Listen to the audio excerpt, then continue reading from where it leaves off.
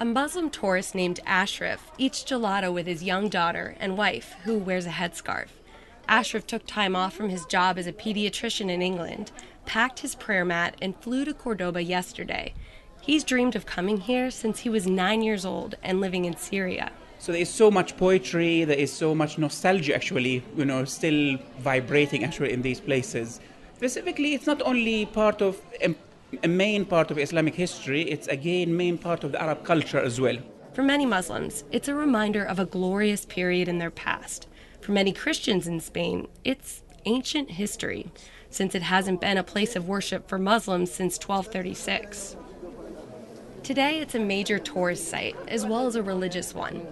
About 100 visitors mill about, snapping pictures and fanning themselves in the heat. Ashraf totes his prayer mat past a heavy gate. He hasn't laid it out yet today because he's waiting to pray at the site. But guards stop him at the entrance and tell him he's not allowed to pray. Anyone that looks Middle Eastern is stopped and reminded they're entering a cathedral, not a mosque. I think it is disappointing, and there is a space for everyone there. So I think Muslim visitors should be allowed to pray if they wish. He says he wants all tourists to be treated the same when they visit, regardless of religion. Ashraf wanders through the courtyard with his family to line up for audio guides. Push the number in the audio guide and then play. Okay? The exit door. They file into a space big enough for 40,000 people, along with hundreds of other tourists speaking different languages. Pink, gray, and white marble columns hold up Moorish horseshoe-shaped arches, striped like candy canes. The arches surround a chapel in the center of the building. Tiny details cover every square inch, reaching up the walls beyond where the eye can see.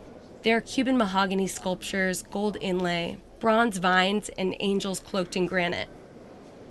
Spanish Catholics and Muslims have had a strained relationship for centuries, even before the Islamic invasion. But in recent years, that hostility has escalated. This year in June, a gunman linked to ISIS killed 38 people in a Spanish hotel in Tunisia. Our cameraman cuts through a beach club and is now just behind the fleeing gunman as fighting between him and the police intensifies. A Pew Research study shows about 60% of Spaniards say they are very worried about Islamic extremism. There's also widespread discrimination against Christians in the Muslim world. That tension has made its way into interreligious dialogue over the Mosque Cathedral. In an interview with a local news outlet, the Cordoba bishop, Demetrio Fernandez, says he's concerned about accepting the demands of the Muslim community. En primer lugar, porque la religión musulmana no lo permite. Bishop Fernandez says that Islam as a religion doesn't allow Muslims to pray together with Catholics anywhere in the world. Therefore, when Muslims ask to join them, they're actually ordering us to leave. Interreligious dialogue expert Pim Valkenburg says it's not easy for any religion to simply share a religious space. Valkenburg teaches about Muslim Catholic dialogue as a professor at the Catholic University of America in D.C. The different religions have a kind of protective shield, so to say, around their own identification of the relation with the sacred. And the problem is, of course, if you want to, for instance, pray together, there are all kinds of boundaries that different religions have in order to do so. The most important of them is, of course, the idea of sacred space. Both the Catholics and the Muslims can argue on historical grounds that it has been a sacred space for them for some time. And that, of course, makes it quite difficult to say, okay, can we now share this sacred space because of the long history that went before it.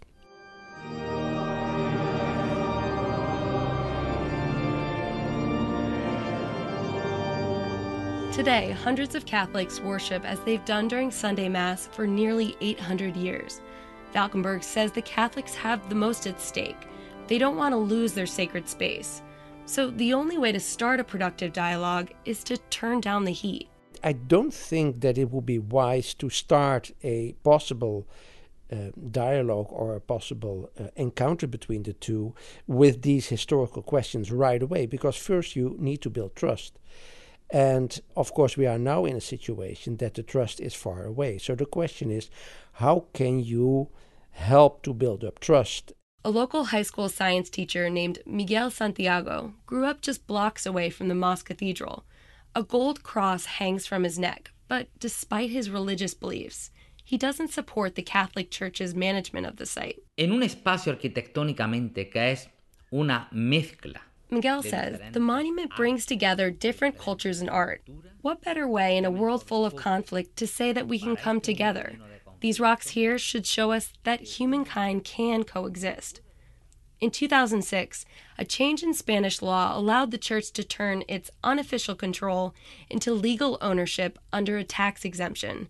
The Catholic Church is taking control of thousands of properties and assets across Spain under this same law. But it wasn't until the church registered the Mosque Cathedral that the dispute ramped up. Muslim leader Isabel Romero is the director of Together Islam, an organization that represents Muslims in Spain. She tried reaching out to the Cordoba diocese, but didn't get an answer. Es que no hay nada que hacer, el otro tiene que querer. She says, there's nothing I can do about that. For this conversation to work, the other party has to want to talk. All I can do is keep my door open. Romero has tabled the question of allowing Muslims to pray at the site. Yo respeto al dueño, el dueño en este momento es la Iglesia Católica. Romero says, I respect that the owner is the Catholic Church.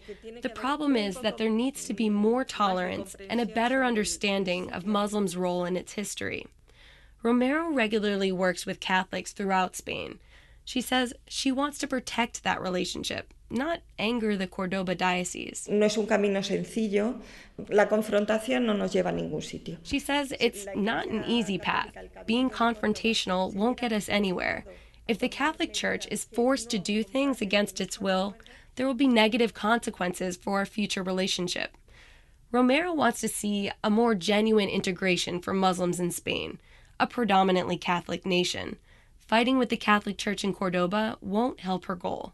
Pim Valkenburg from the Catholic University says the issue is bigger than just the Mosque Cathedral. I think, in fact, the question whether it was a church before it became a mosque is historically important, but is not decisive.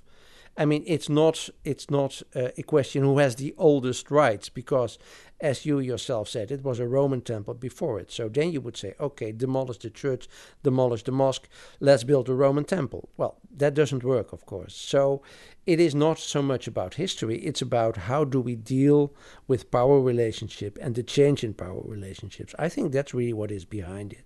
And that's why I think that it would not be the most important matter to find out what was historically first. The most important matter is to build trust between the two faith communities. Back at the Mosque Cathedral, a tour leader points to an inscription that's partially polished away. Thousands of hands have touched it over hundreds of years. And all around the arch, you find Arabic inscriptions in where is written the name of Allah. The Allah inscriptions were never erased. Because it was considered that doesn't matter, the name is the same God for everybody.